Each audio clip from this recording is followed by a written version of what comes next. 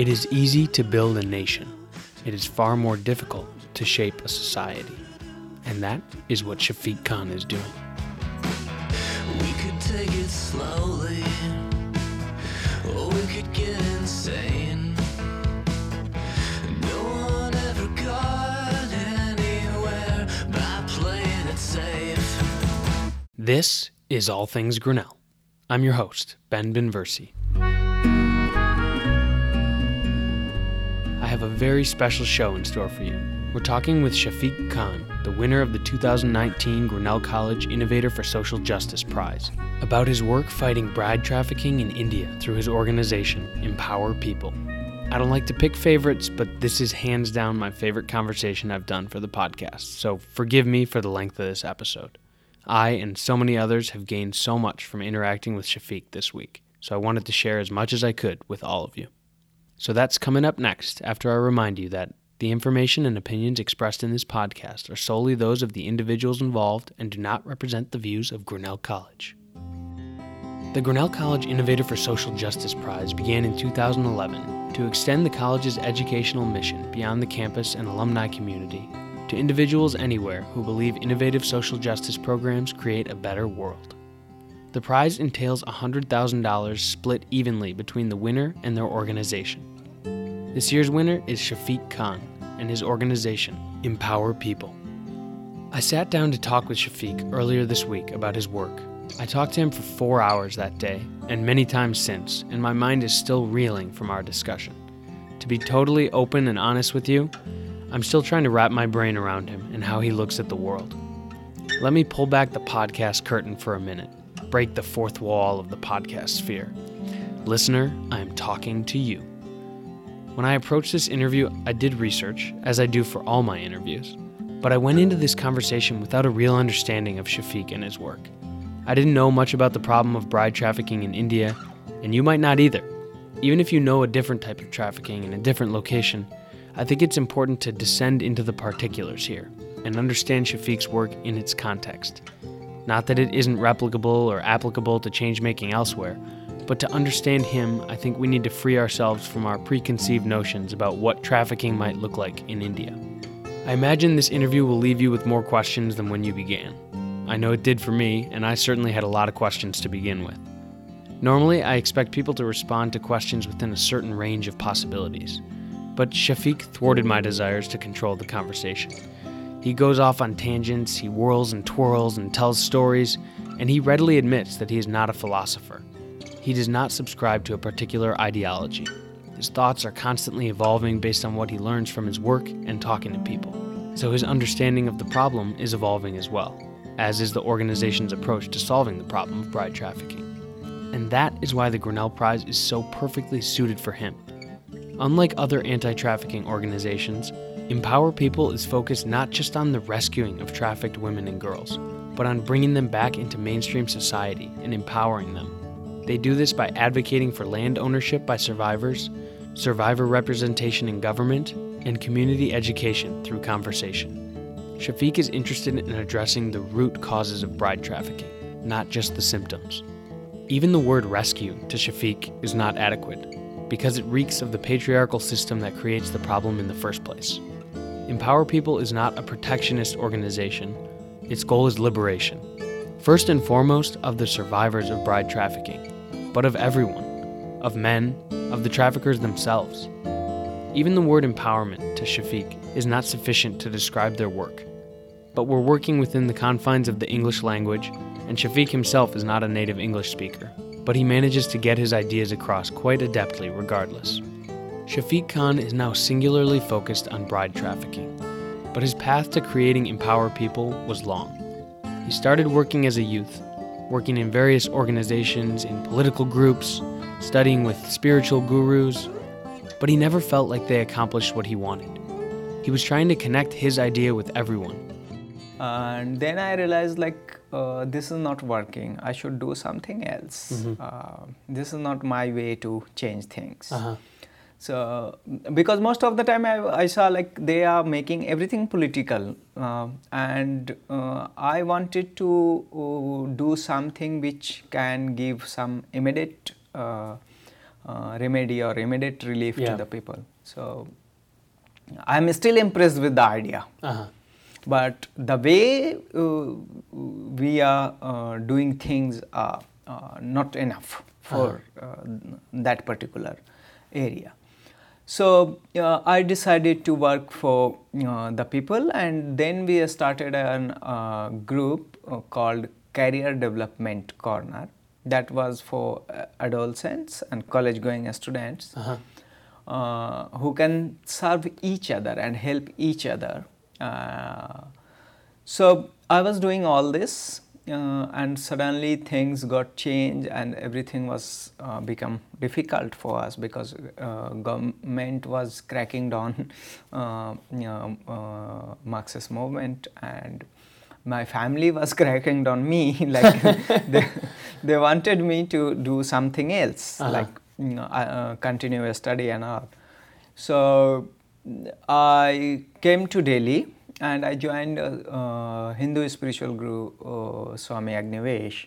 So he was doing a brilliant job, and he's pioneer in India for bonded labor liberation. So I joined his organization and worked there for 6 months. But I was not satisfied with that, the way organization was working. So I was greedy kind of person since my childhood.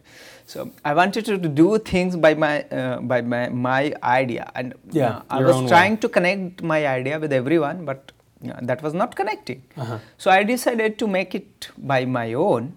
So Swami Agnivesh ji at that time was doing a brilliant thing, like he was marching from Tankara of Gujarat to Amritsar against female feticide. So I was part of this march. I was working as a back office volunteer. So I learned a lot, and I had opportunity to read a small literature written by Kamala Bhasin. She is a pioneer in feminist movement in India. So then I realized like something is connecting me with this idea, because I was trying to find some basic unit of discrimination, why discrimination happens, and why such a great disparity between people is existing in the society. And, so I thought like, okay, so this is gender thing. So I started a march. That was 300 kilometer march on foot. So and we were young, literally young. Even I had not first shaved at that time, so I was really young. So we started a march in Haryana, and when we went to the village, we learned like we know nothing about the society. Everyone was asking questions to us, and we had no answer about anything. So I mean my group encountered an amazing thing during the march, and we saw like every time the village is the group who used to ask us question, and we are trying to connect with them, like saying like we should not practice this female feticide thing, and gender inequality is bad. So they used to ask us different question, and we had no answer about that. So then we realized like some people from the community itself are responding on behalf of us. Like someone asks some question, and their village members is responding that question. They are giving the answer, and we are nowhere in this conversation. We were just starting this thing, and so we learned that both thing, the question and answer, is at same place. We all need to do is connect them both. So this was the idea, and while the march, a girl met me there, and she said like, you looks like from my area, and you are working for their girls. Why you are not working for your girls? Your girls are being sold. So that was the first time I heard that a human being is being sold in this century. So when we learned this, it was shocking for me. And I asked my friends, like, what should we do? This girl was sold, and she is living here in a pathetic situation. So my friend suggested that we cannot do anything in this case. We are not powerful. We are just young children. So we cannot do this. So leave this. So after finishing the march, after 2 or 3 months, I was sleeping, and suddenly I recalled that woman and thought like I should meet her again. So I went there, and when I asked the person that where is that girl, he said like, I have sold her to someone else. That was blunt answer I have ever encountered. Yeah. So he said, I have sold her. I asked, where? He said like, that particular village. I went that particular village. So I started that searching that particular girl, and I found many other girls, but not her. So I thought it is alarming situation. So I came back to Delhi and went to different NGOs, different government offices and different areas to share what I have encountered. And I had no knowledge about NGOs and other things. Like I thought like this is big institutions, and this must be built by some big people, right? Not common people like me. So then I called Kamla Bhasin, and I said like, I wanted to meet. I have these things. So, and even I was thinking like, being a man, I cannot do anything for women. How can I do this? So Kamla Bhasin said, you should do this. I said, no, I'm a man. She said, yes, this is why you can do this. So being a man, you can do this, so you should do. And then she asked me if I can prepare a plan how to give them relief. Then I worked on a plan and shared with her. She said, okay, you have made this plan, so you should execute it. And this was encouragement, and she convinced me to make it. And then I started working on it, on bride trafficking, and I'm almost lost in this cause. So yeah, you've become really enveloped in it. Yeah, I became part of the whole thing. So, and this became my only mission. For now, bride trafficking is a kind of cause which makes me, as Shafiq, a good human. I must say, like, good human. I learned a lot from the survivors of bride trafficking. I learned a lot of from these victims and their families, and I can understand separation, pain of separation, and this makes me a human being. Yeah, yeah. Prior to this cause, I was just a aimless youth who was finding some way to live. Yeah. But now I have a mission. Yeah, you were looking for a cause to drive you, and you finally found it. Can you describe how the typical process of bride trafficking works in northern India? Like, who are the people involved, and how does it happen?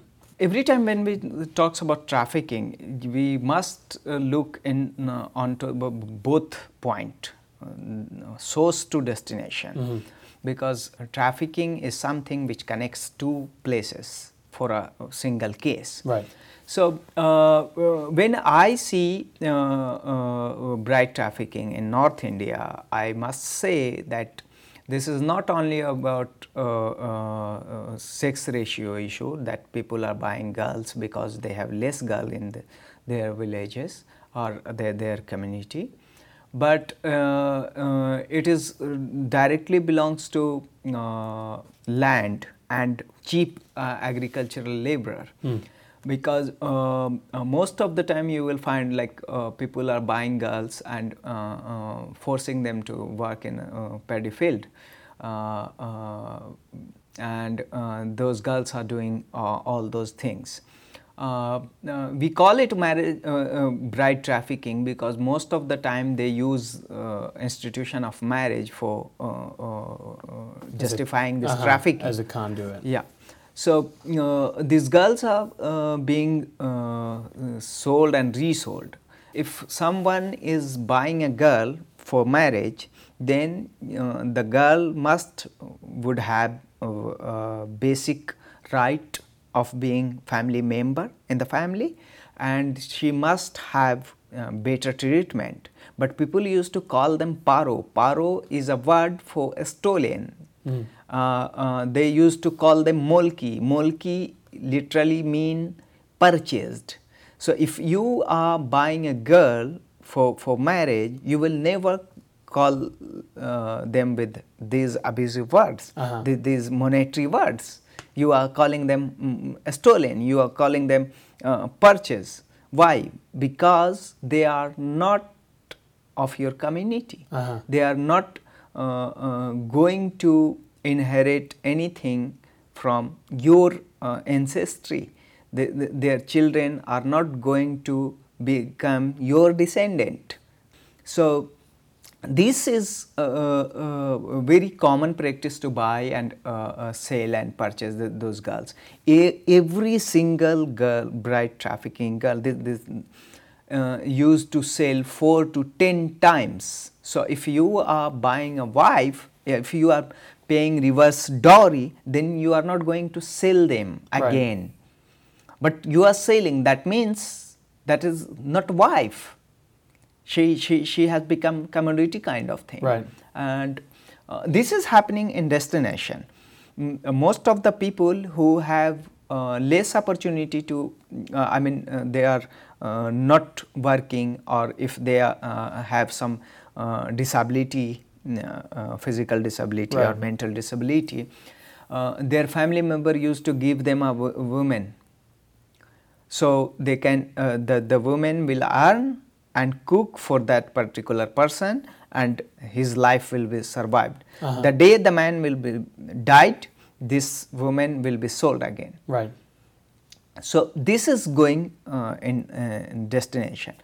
In a source area, there is poverty, there is different kind of problem, and sometime it is because every time if something have some kind of demand, people used to create products. So these girls have in demand in northern India.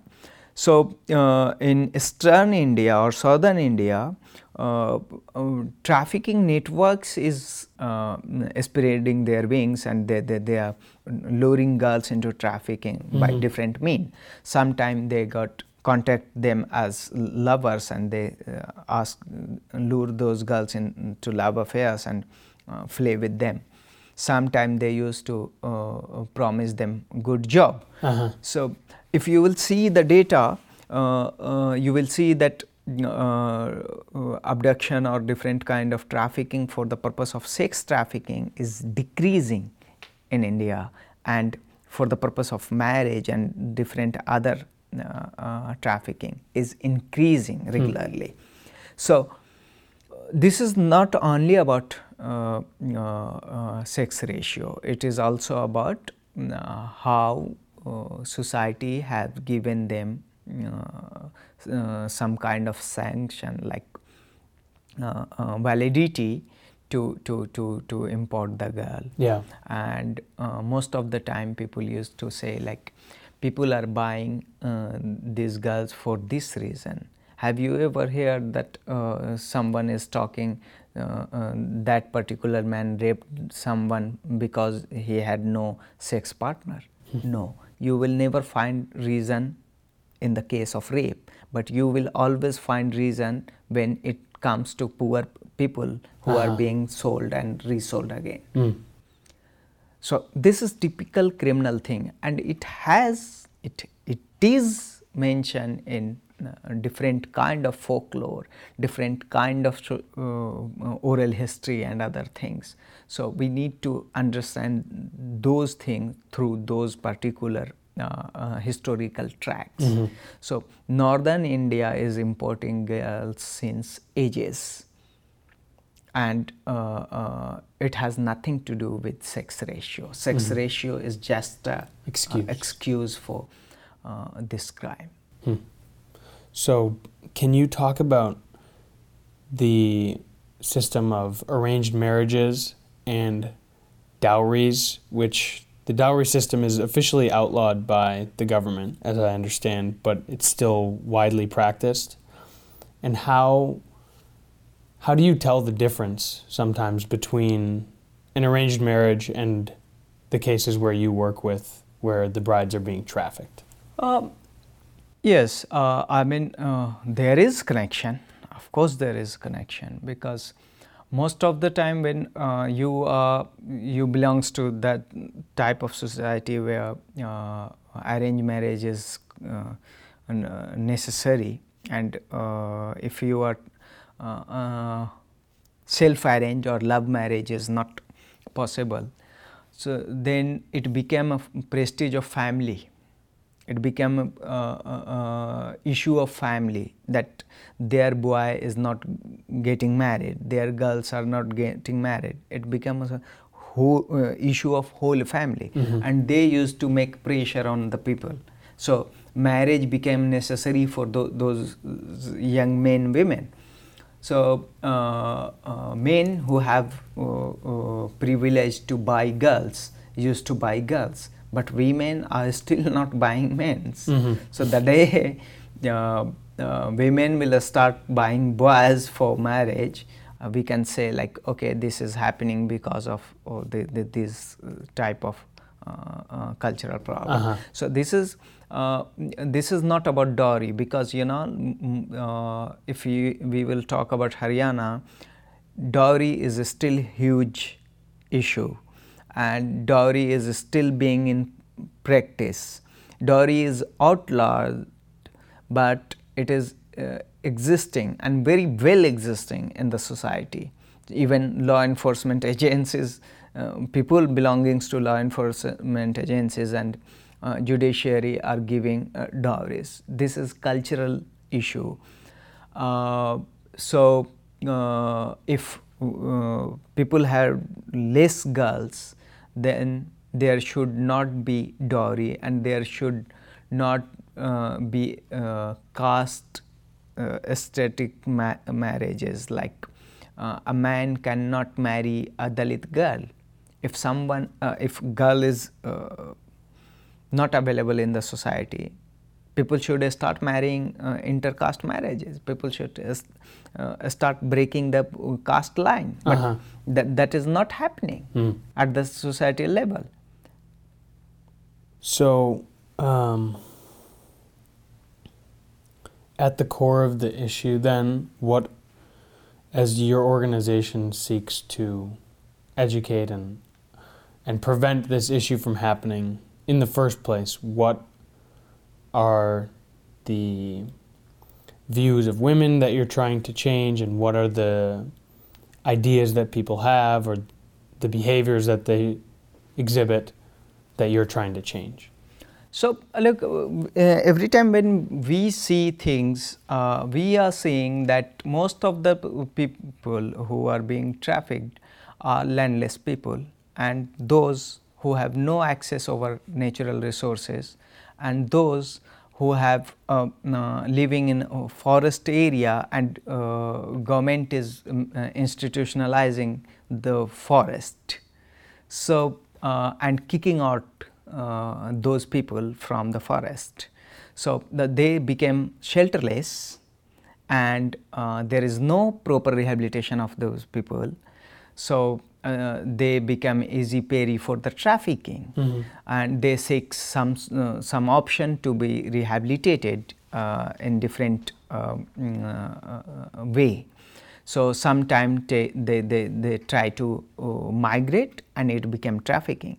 So we are trying to and advocating to have access over natural resources, the forest. We just want government to maintain ecological system, ecology of the forest. A forest should be wild, and it should not be institutionalized. Forest should be wild now. Something should be wild. So we are trying to do that, and we are trying and advocating to land rights of women. If women will have land rights in their particular community, they would never be trafficked for useless reasons. So these are core issues, and apart from these things, we are trying to connect those community and those children, young children, with the schools. We are campaigning on a regular basis that girls should have secondary education, and they are getting it, and they are connecting with it. So the problem of land rights seems very far removed from the actual problem that you're working to solve, that is bride trafficking. That's interesting, and something that I think, unless you're there and understand the problem, it would be hard for someone to think that is the cause of the problem. So it's interesting. What are the difficulties that you face in trying to find the victims and working in this area where statistics are hard to come by? Like, there's not necessarily reliable information on how big this problem is. You obviously have some numbers because of the work that you do, but step one in your organization's work is finding these women and working towards rescue. That's part of it. So how do you approach that part of your work? So we are the organization which works with the community in destination where people are buying girls. So we have informers in mainstream society. We have a helpline, and people used to call us informing that his neighbors or her neighbors have purchased a girl. And second source is parents of the trafficked victim, who used to say like their children have been trafficked or they are missing. Sometime our commune, our group, survivors group, used to inform us that their village or their neighboring area have a new girl who have come from some other area. And we also conduct different kind of survey in those areas, to identify if there is some new girl.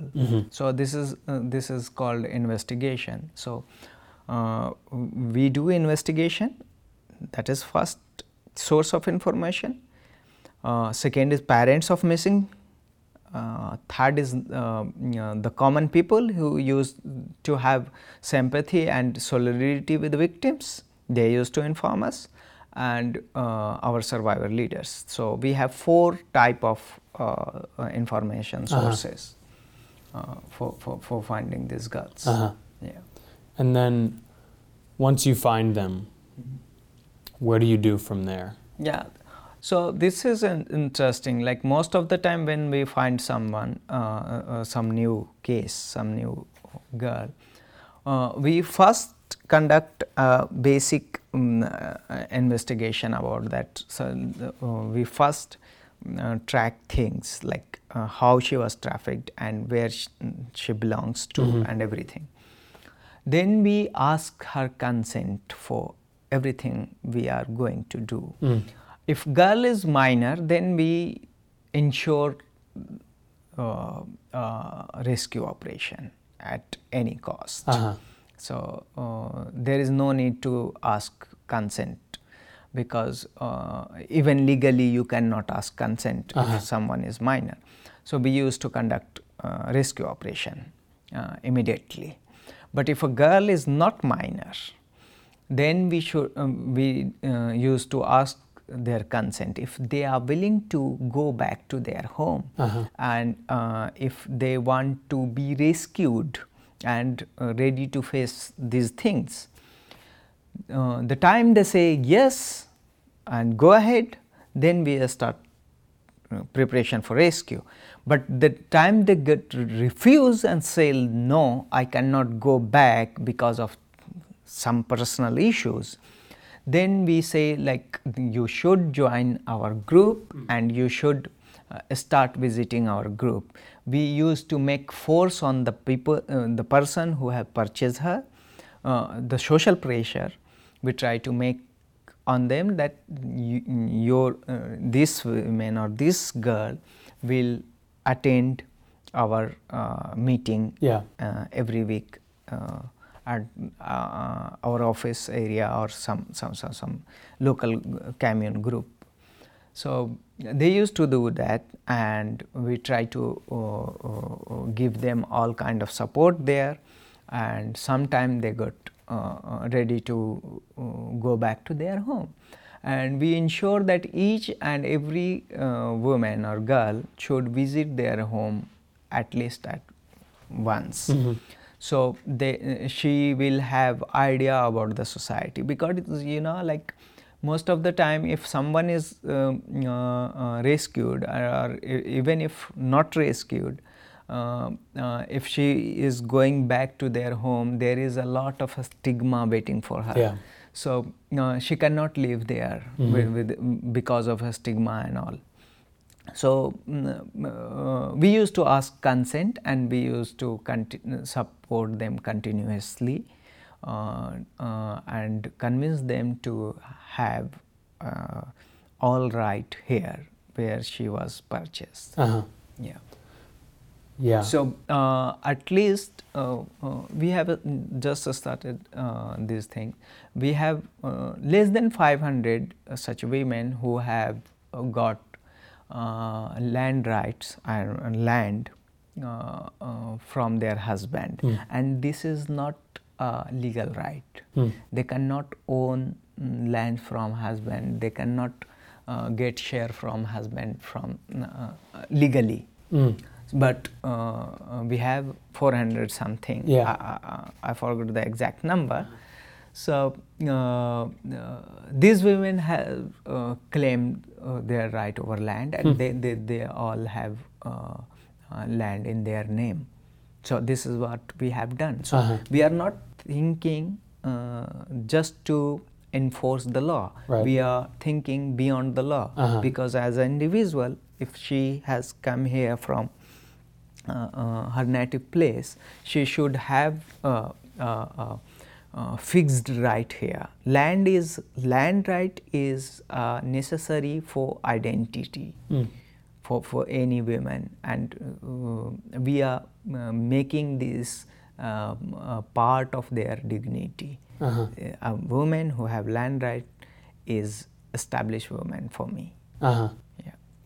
So it's so much more than just rescuing the women, and rescuing is not solution of the problem.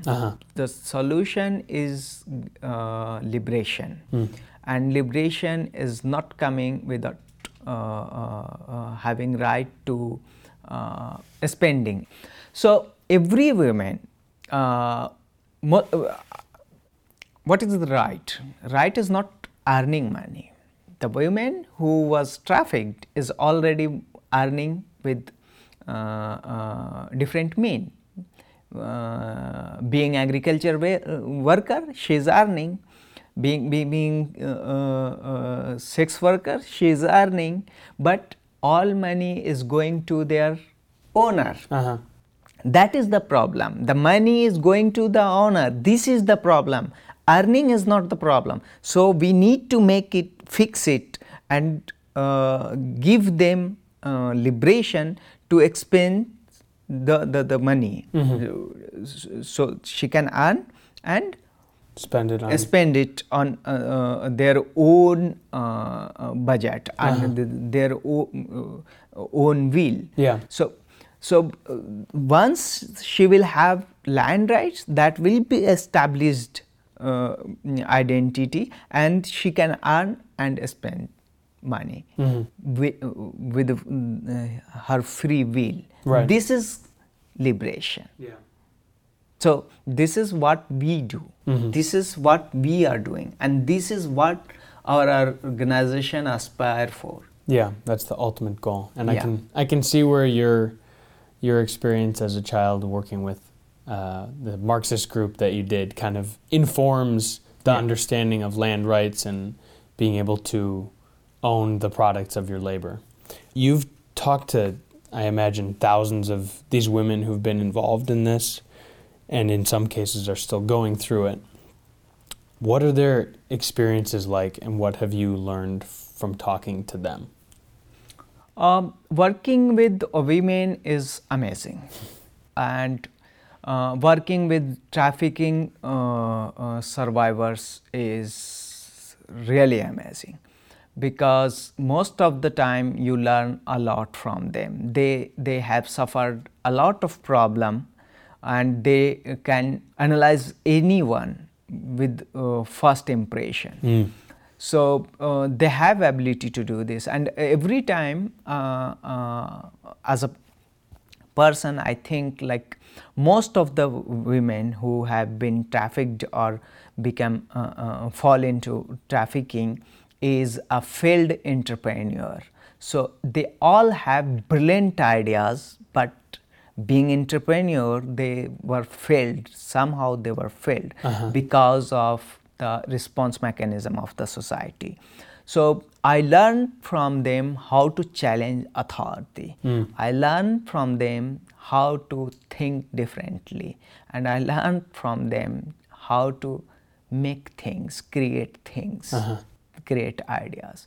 So everything we are doing is coming from survivors itself. Let me give you an example. Okay. So in 2012, we were offered by an organization, a big funding organization, for donation funds. They wanted us to establish a shelter home for them, organize institutionalized shelter home. And we called a meeting of survivor leaders, and we were sharing the whole idea, like how we are going to establish the shelter and how this will work. A girl stood up and asked me if we are going to give them right to have sex in that particular shelter home. I was shocked, and I said, this is not possible, because if I will allow this, I will be in jail. This is not legal. She said, how do you know that the girl don't want sex? Who are you to decide this? This is what a trafficking survivor asked me. So they are more feminist than anyone else. And most of the time when someone asks me, who is your ideal? I say, yes, they are survivor leaders. They are ideals because they have raw experience, raw knowledge, and better knowledge than anyone else, because they have survived a lot of operation. So they have changed our ideas. They have challenged our ideas, and they teach us a lot with the simple words. So we not need to choose bulky words. We not need to choose technical words, and we not need to go with different ideologies and different philosophies.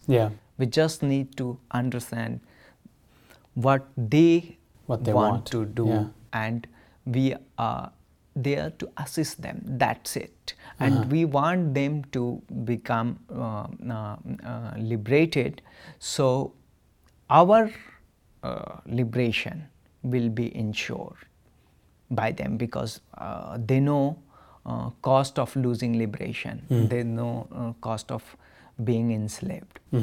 So this is why we want and we have aspiration that they should be in politics, they should be in policy making, they should be in on big position. This is what we are dreaming for. Yeah. We don't want them to become security guard. We don't want them to become waiter. We don't want them to become trailer. We want them to become leader of this society. It's fascinating how the goals of your work keep changing based on the needs and desires of the people that you're working with, and I think that's a really good responsive model for this kind of work. And you were telling me a little bit about some of the other organizations in India and elsewhere that do work in human trafficking, bride trafficking, but their goals are often more focused on the rescue aspect. And while you certainly work with some of them, your goals are a little different. I think for someone listening to the stories of these women, sometimes it can be easy for them to think that, why would they not want to leave? Like they, of course they should get out of the bad situation that they're in. So I think it takes a lot of commitment to what they want and respecting their desires to actually follow through and make that happen. And a big part of that, as you were talking a little bit about, is the community support systems and the discussion groups that you have. Can you talk a little bit about how those formed and what those conversations are like? So most of the time, when we intervene in some village or some community, some area, first thing is that if someone was purchased by someone else and someone is enslaved by some particular family, there was consent, and if not the consent, there was accountability and responsibility of the society. So this people of that particular community should be held accountable for that problem. So these women are not leaving those areas because they should own that area. They should not be kicked out from that. Right. They should struggle with that and they should win. So this is why they are there, living there and trying to create a women-led movement on the ground. So most of the time our conversation is about how and why society should respond to this problem and how should they own their responsibility and accountability about this. Because if we are talking about the society who usually purchase those girls, you will find that most of the time these local families are going through with family dispute, and men used to say like to their wife that one day I will kick you from the house and bring a paro. So it affects locals too. The men have they can easily buy new girls. So it is threat to local women as well. Yeah. So most of the time we are focusing on this particular thing, and also we are using religious text to convince people that why this is bad, and even your religion is saying that this is bad, and even your religion is saying that you should stand with oppressed. Yeah. Every religion talks about for the oppressed people. So we used to convince them with these ideas, and we use different kind of their folklore, their stories, their local oral tradition, because most of the common people belongs to oppressed class. So they have a story of oppression, they have a story of different problems. So we used to connect that story, that folk, that idea, and convince them that this happened in past with you, and this is happening in present with them. So you are becoming villain, and even if you are not owning this problem, because most of the time people used to say like, okay, this is not my problem, Right. this is their problem. Yeah. So they try to Pass it off. But we are convincing them and bringing them on board and saying like, this is your problem, and you have to get involved with us to stop this. Yeah. So we have a lot of, I mean, we are operational in 10 states and 20 districts, and we have huge offices everywhere, and all were given by community itself. Our organization have no institutional funding, we have no foreign funding, we have nothing. Okay, we have no organized budget structure. We have nothing. We are only 3 people are looking everything, and we have amazing volunteers who used to do things, and every district, that means 20 people are working on the field who used to assist survivor leaders. So everything was started with 2-3 people, and now it became our organization have around 18,000 membership. So now our organization is family of 18,000 people. So discussion of operation, discussion of culture, discussion of religion is becoming a major attraction point for the society, for the good people and others to get involved with it. And everything is tactical. We are against trafficking, and not only the trafficking, we are against slavery, overall slavery. So we are trying to teach them, and we are trying to learn from them about the slavery. So information is not one way, it is two-way. Yeah, it's so a conversation. It is conversation. So most of the time they too share their problem and their opinion, and we share our problem, our opinion with the community, and we get together, and then we finalize like, this is happening and this should be crushed by the society. It's very surprising maybe that the communities where you've worked have been so supportive of you in some ways. But I also imagine you've faced a lot of challenges and maybe violence or threats of violence or pushback from communities where you've worked to solve this issue. Yeah, so everything is there. But most of the time we talk about positive thing about the community. If community is seeing that you are not demonizing them, they will accept you. The time community will see like you are demonizing them, they will start disowning you. They will kick you out from the community. Yeah, they don't want you there. So yes, there are a lot of problems. There are threats and everything, but still we are using bikes to go in the community. We used to we maintain low profile with the community, and we are happy for that. Yeah. And sometimes they have slapped us, but no one killed us for now. So we are happy with that. Yeah. Yeah. As you should be. Yeah. So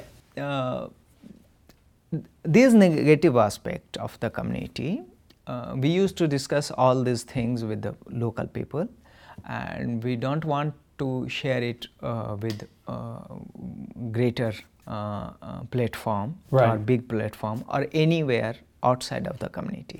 So every problem we discuss should be discussed within a community. Yeah. So every time when we discuss things, problems with the community, a community used to come for rescuing us. The community itself took a stand for it, because they know like these people are not going to make complaint and make headlines of attack or something like that. So we try to not demonize the community. Right. We always say like this is bad thing and this must be crushed, and you, without your support this is not possible, and we are not threat to you. So yes, Focusing there on are the- problem. On the positive Yeah. aspects. Yeah, but How do you work to create awareness and let people know, and talk, like you're coming to Grinnell, you're here to talk about this problem and what your organization is doing to solve it. How do you talk about the problem without demonizing the communities that you work in? so most of the time we used to organize yatras, I mean march. Okay. Every year we used to organize 2 march, one on foot and one on a car. Okay. So in 2018 we organized a march against bride trafficking from Assam to Himachal Pradesh. It was around 14,000 kilometer long, because it was like round. Okay. round. Circular routes. Yeah. So and we were talking with the different stakeholder, police, other government officials, community members, village leaders, caste leaders, and everyone. No one is villain for us, not even traffickers. I would say that not even traffickers are villain for us.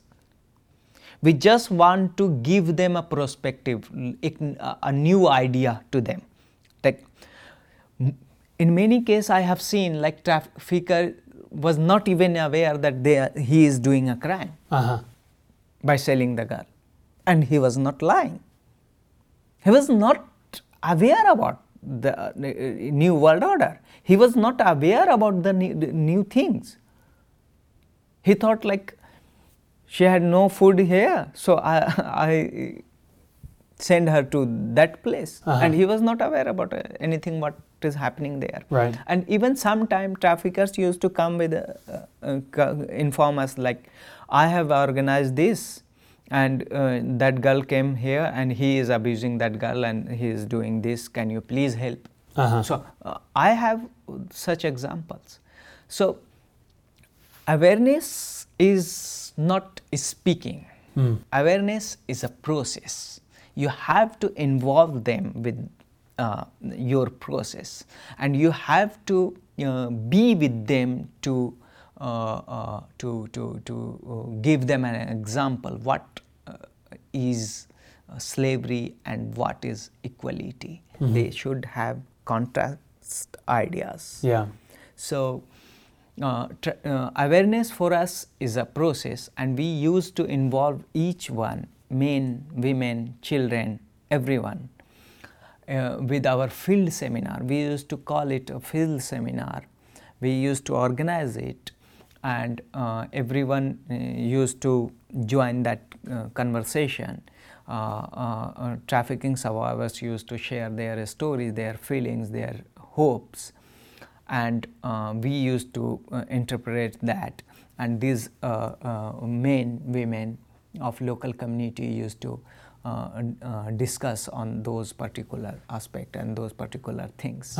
So we try to engage them with this, and we also organize different kind of seminars or workshops in colleges, schools, so the young children, young generation would have enough knowledge about these things.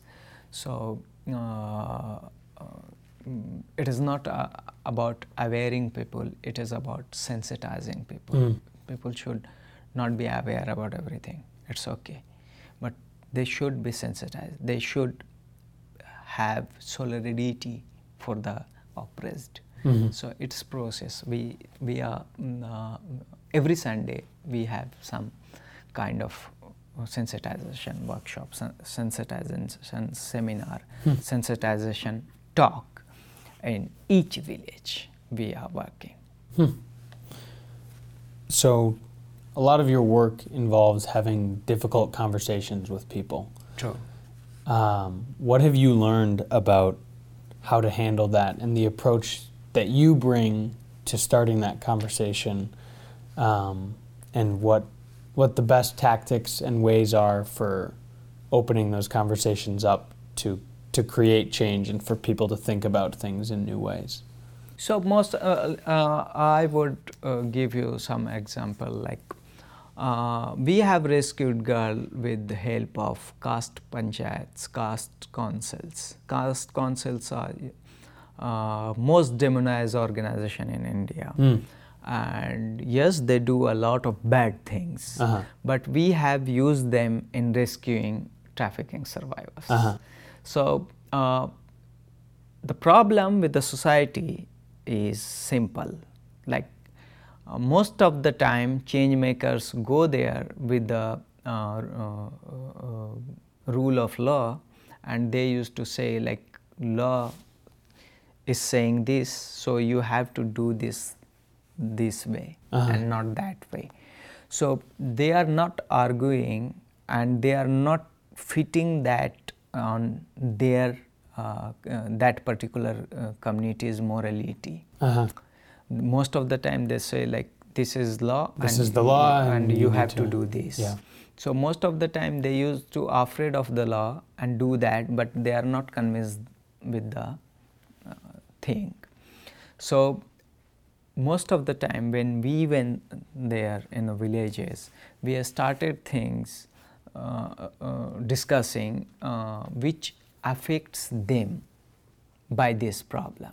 Like we are working in destination of bride trafficking, and most of the time when we open our conversation, we start conversation with saying how and why dowry is increasing, and how and why family dispute is increasing. So most of the time when we say like why family dispute is increasing, some women used to say like my husband was saying, or my husband had said that he will bring a Paro or Molki women, he will buy a girl from Assam, and he kicked me out. Then we say yes, this is the major problem. So we start the conversation about our cause, and honestly this is harming the society. This is not harming only the trafficking survivors, right, but also it is harming the women of this particular society who is buying those girls. So we start things from that point and then identify the problem, and then ask them to work against them, help us in preventing this. And most of the time those people used to show their solidarity with victims, and they know like a poor man do not deserve to be sold. So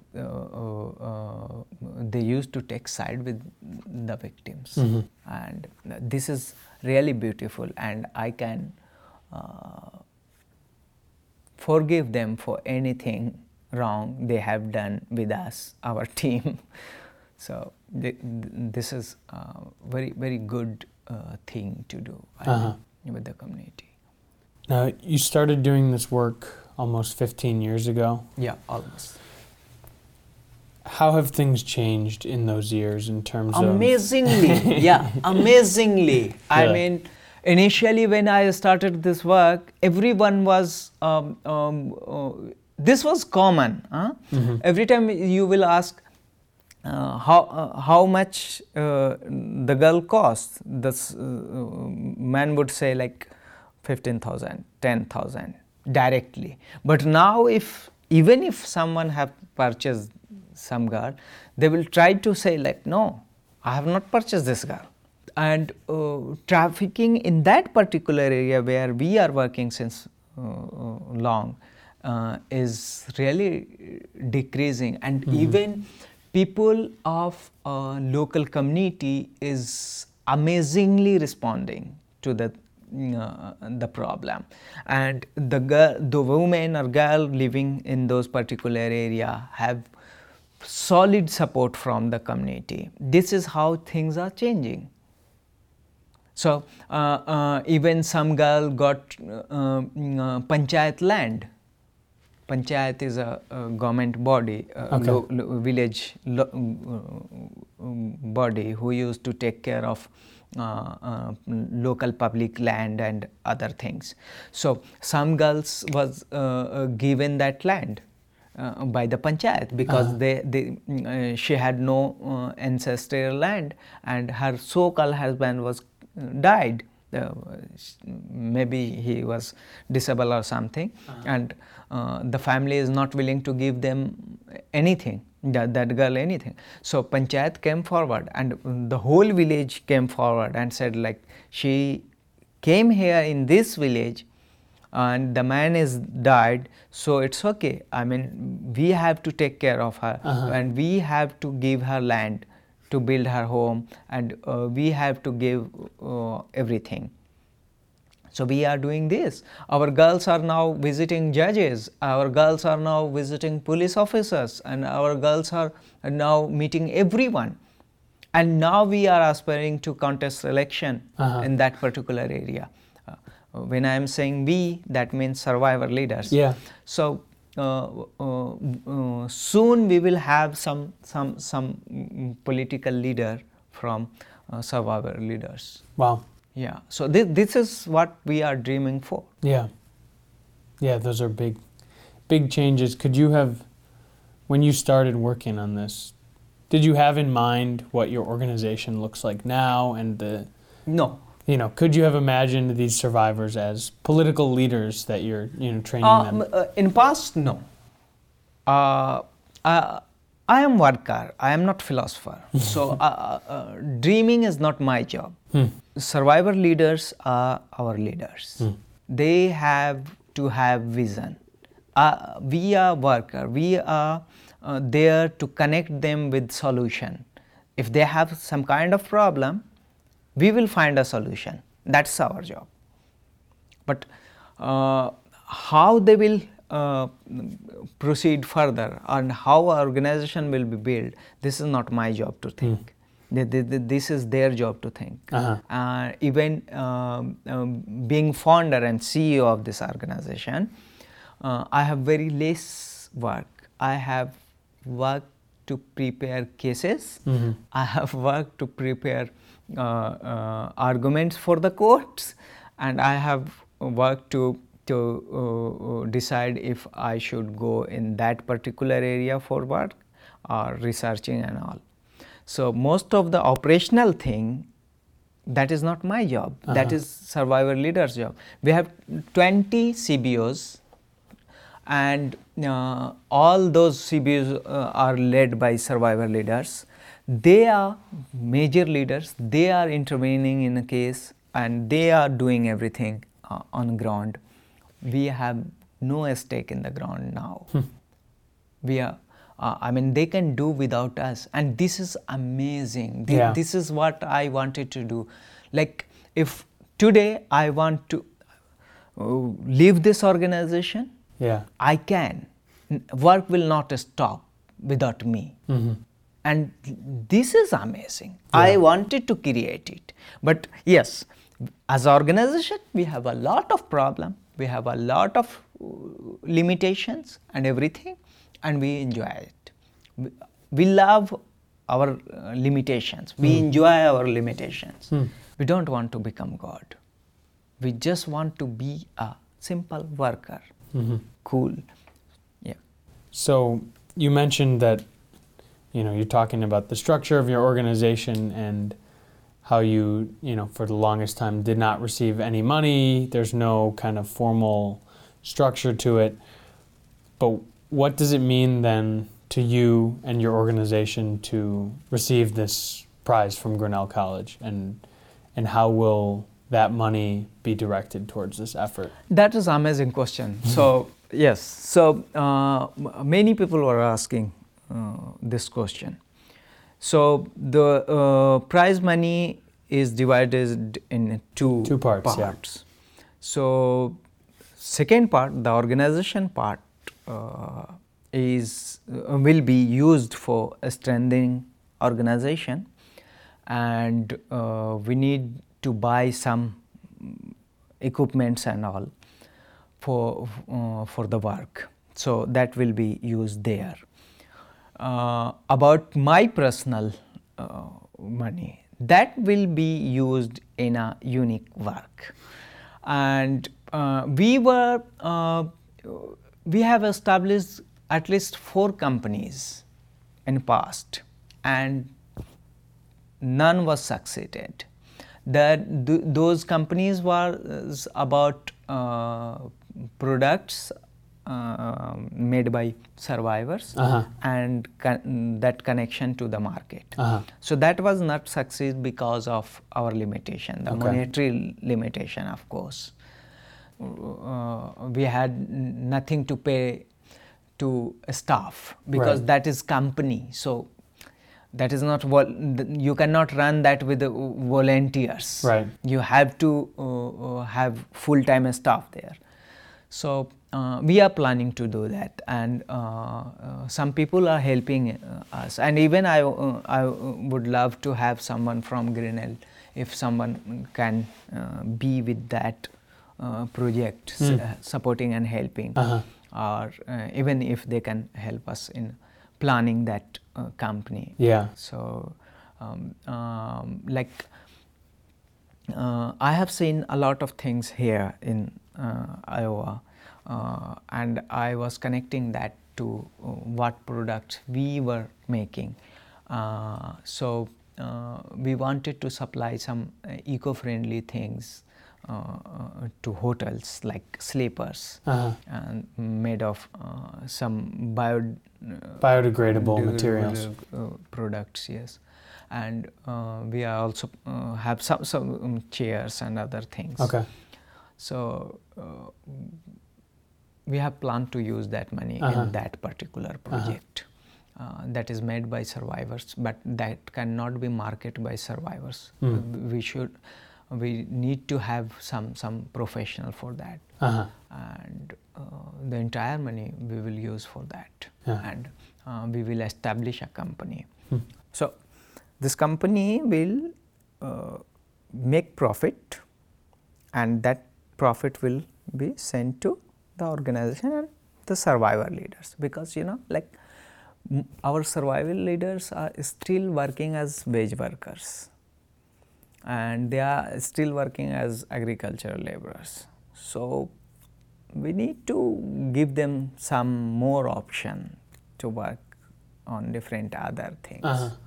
So that is why I am trying to establish some kind of company. I have founded 4 companies, and all will fail. So it's okay to be failed. I hope 5th will be the okay. charm. Yeah. So maybe, I don't know, if this will succeed, then things will be easy for our work, and I'm not going to settle down here. I have more plan about doing things, and I want survivor leaders to contest different election. If they will contest different election, then they will establish their identity, and this will be amazing. This will become a movement. I just want to create a movement. I'm not seeing things like if I will become Narendra Modi. No, I'm not going to become Narendra Modi. I'm typical worker, so but yes, I'm trying to learn more and trying to document things what we are doing. Yeah. And after this, I will sure try to write down everything what we are doing, because now I believe like, okay, I have done some worthful now. So before this, I was thinking like, I am doing by my own, and this is my idea, and no one can understand it. I will become Marx, like good idea for nothing. I mean, that was not implemented anywhere. So ideology is there, that is beautiful, but now I know like, okay, I am doing something and it should be documented, because okay, people should know what we are doing and how we are exploiting things. Yeah. We are most of the time, I am non-religious. I mean, I have no faith in anything, okay, personally. But we use religion for our movement. And for that, I used to study religion. I have studied a lot. So, and this is good. I mean, that looks like fiction, okay? Every time when we read something, I read something, that looks like fiction, but you have to create some kind of argument against what is happening in the society. So, we need to do that. And these businesses, 4 businesses, were 4 survivor leaders. So, there, if you will visit their home now, you will take risk. That will inspire you. You will learn how to survive without money. You will learn how to survive without any support, how to survive with enemies. They are best teacher for anyone.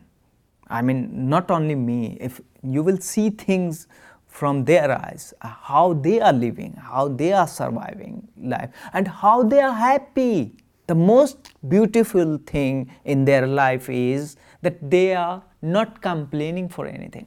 I don't know how. Many of them are religious, many of them are not religious, but common thing is that they are happy. If you will go there and if you will meet them, you will surprised to know how she is laughing and how she is happy in this condition. So this will give you energy every time when. So most of the time when we are thinking about some new plan, we used to see things like what if this plan is going to help that particular woman or not. So if this is going to help her, we used to do that without being afraid of anything. So that is kind of affection with those people. I don't know. Okay, this is, this is hypothetical question and answer too, because I really don't know why. So, I mean, everything is not necessarily have some reason to happen. Like something happened without reason. So this has happened without reason. But I will establish a company. And look, every time when I am saying I am against slavery, I am against trafficking, that doesn't mean I have nothing to do with gay rights and I have nothing to do with the environment. I connect each and every problem with one thing. Slavery is something. Why people are oppressing those gay people and others? Because they are not following their notion. And what is slavery? So slavery is not, look, once upon a time, slavery was in a chain. People had chain. So you can visibly see like this man is slave, he has a chain. Nowadays, chain is invisible. So chain is here. So we are more great than Abraham Lincoln, okay? Because we are surviving a slavery system which has problem here. So everyone wants people to follow their idea, their orientation, their things. This is our problem. Look, I was really happy yesterday when I saw this town. Okay, I'm sorry for sharing this. This is personal. I was really happy when I saw agricultural land, big agricultural land. But then I learned that this is not individual farmers. This is corporations. I said, fuck. These are not agricultural land. Yeah. These are factories. These are part of problem. And then I saw Grinnell, Grinnell farm, na? The Heritage Farm? Heritage Farm, yes. That was amazing. This was beautiful. I mean, this inspired me, like, yes, we need this. So, this is against the slavery system. You cannot save your seeds. This is corporate slavery. Right. So, slavery is not only about bride trafficking. It is a broader subject. So, bride trafficking will be vanished out the day other form of slavery will be vanished out. So, this is greater struggle. And if we cannot fight with everyone, we can at least think like this is bad and this is good. We should have a basic idea about that. Maybe during your visit you'll find some students here who are interested in helping in that project, because I think that would help me a lot. For now we have 2 people on board. They are volunteers, just helping me in planning that. Yeah, bringing the concepts when to the award was announced, I got excited. Not because of money, okay, because of that this unorganized idea was acknowledged by a college established by an abolitionist, the man who was trying to help slaves in escaping slavery. So this meant a lot to me as a learner, as a worker. This is also special because this is not corporate house. Most of the time corporate house used to acknowledge you for no meaning. They know nothing about you.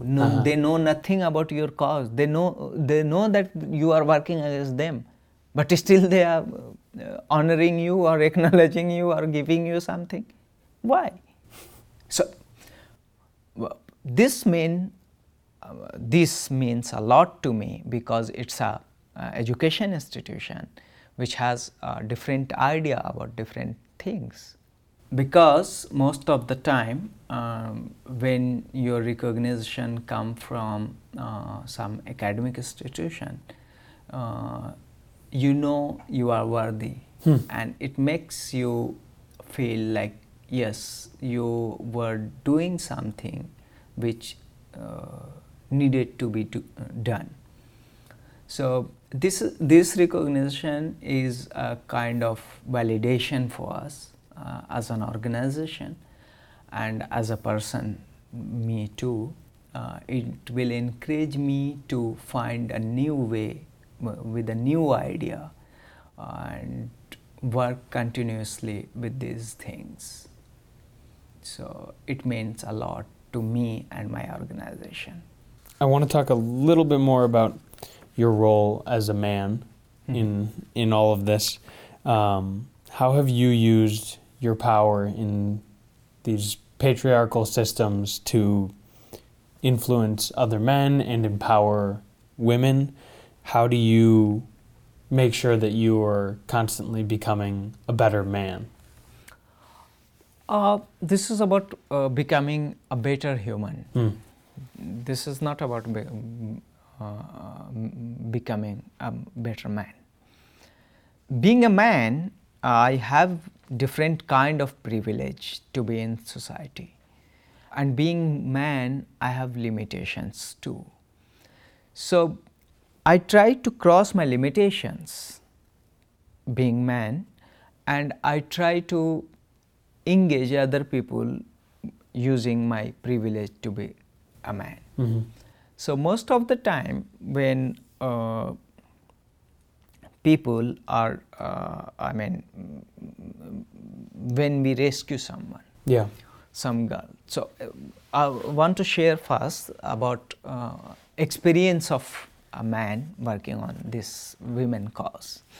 So most of the time when we rescue some girl, they used to see a man in front of her, and all problem done in her life, what she has survived, was happened because of a man, a two man, a three man, a group of men.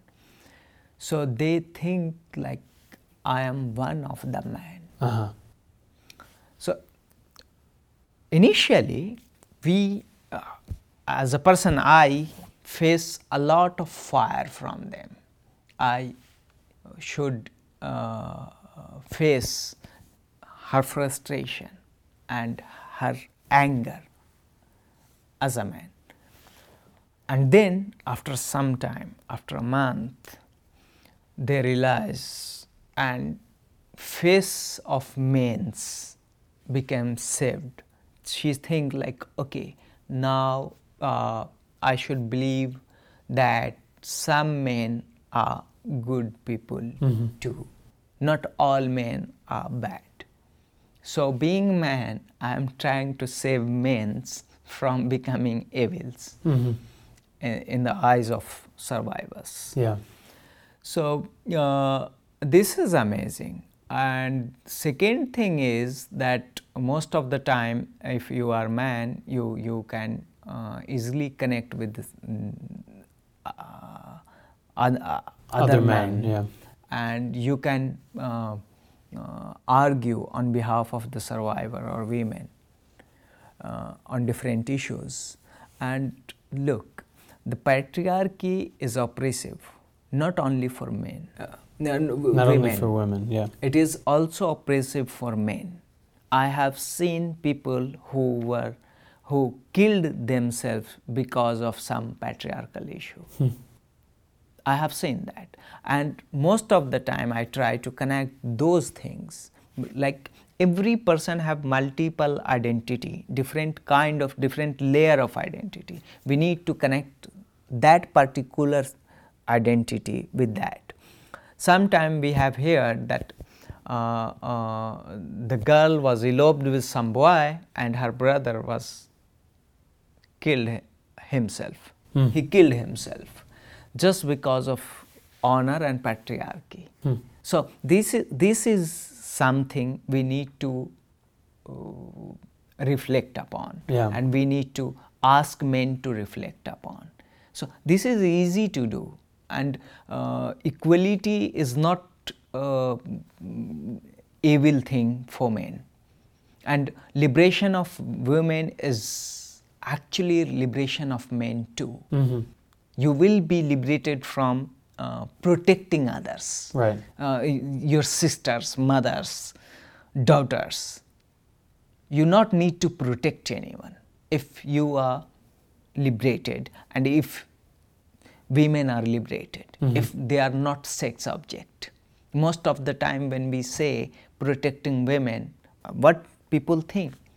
Most of the time we think like we are protecting her from sexual harassment. We never thought about economic protection or some other kind of protection, because for men, women are just sex object. Be it a girlfriend, be she is mother, be she is sister, anyone else. So liberation is needed for everyone, every gender. And patriarchy is something which drag you into protectionism just because it allows you to encourage attack on other gender. So patriarchy is aggressive idea, and that is not going to help anyone, not men nor the women. So we need to have a basic sense of equality and liberation of each one, the women and men. Yeah. So this is so easy to convince them, and most of the time people are happy about it. Last time we were on a march against bride trafficking in 2018, I met a young group, they all were men, and that villager was saying, he was sharing that why trafficking is happening. This was my question, and he said, like, because of us. I said, how? He said, like, if my sister will be in love with someone, I will oppose her and kill her. So she used to elope with her boyfriend. She will run away from us with her boyfriend, and that man can sell her. So the girl should have confidence to bring her boyfriend into home, so we can check his validity and background and everything.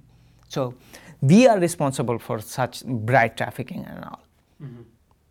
So this was a villager. He was just a young man. So this is not new. Everyone know that. We just need to connect that fuse now. So the light will be lit in. Yeah. The solutions are already there, and it does. You know. True. So this is what we learned in our first march. It's question and how answer that, both us with same people. Yeah. So we just need to connect that. Yeah. The problem and the solution are right there in the community, and it is interesting how it's come kind of full circle that you learned it from we just the very need first to march. just need to understand the community, their idea, how they think, and the time we will learn that how they are thinking and what they are thinking, then things will be easy for you. You can easily use them in your movement.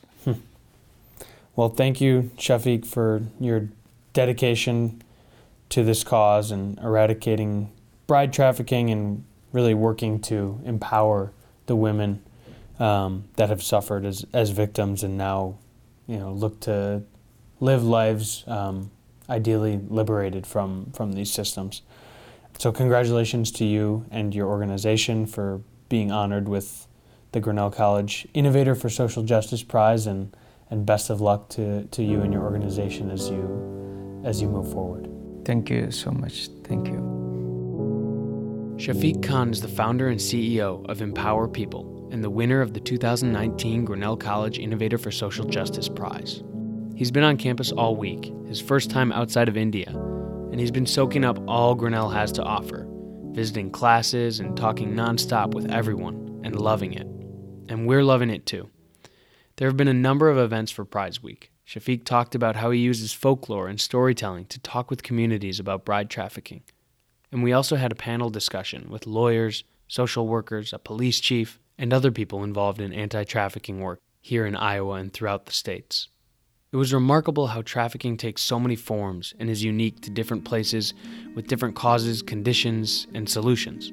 There's so much to learn. If there's one takeaway from that, though, I think it's that trafficking is going on everywhere. It's not a far away or remote issue. It is almost certainly going on in your communities right now.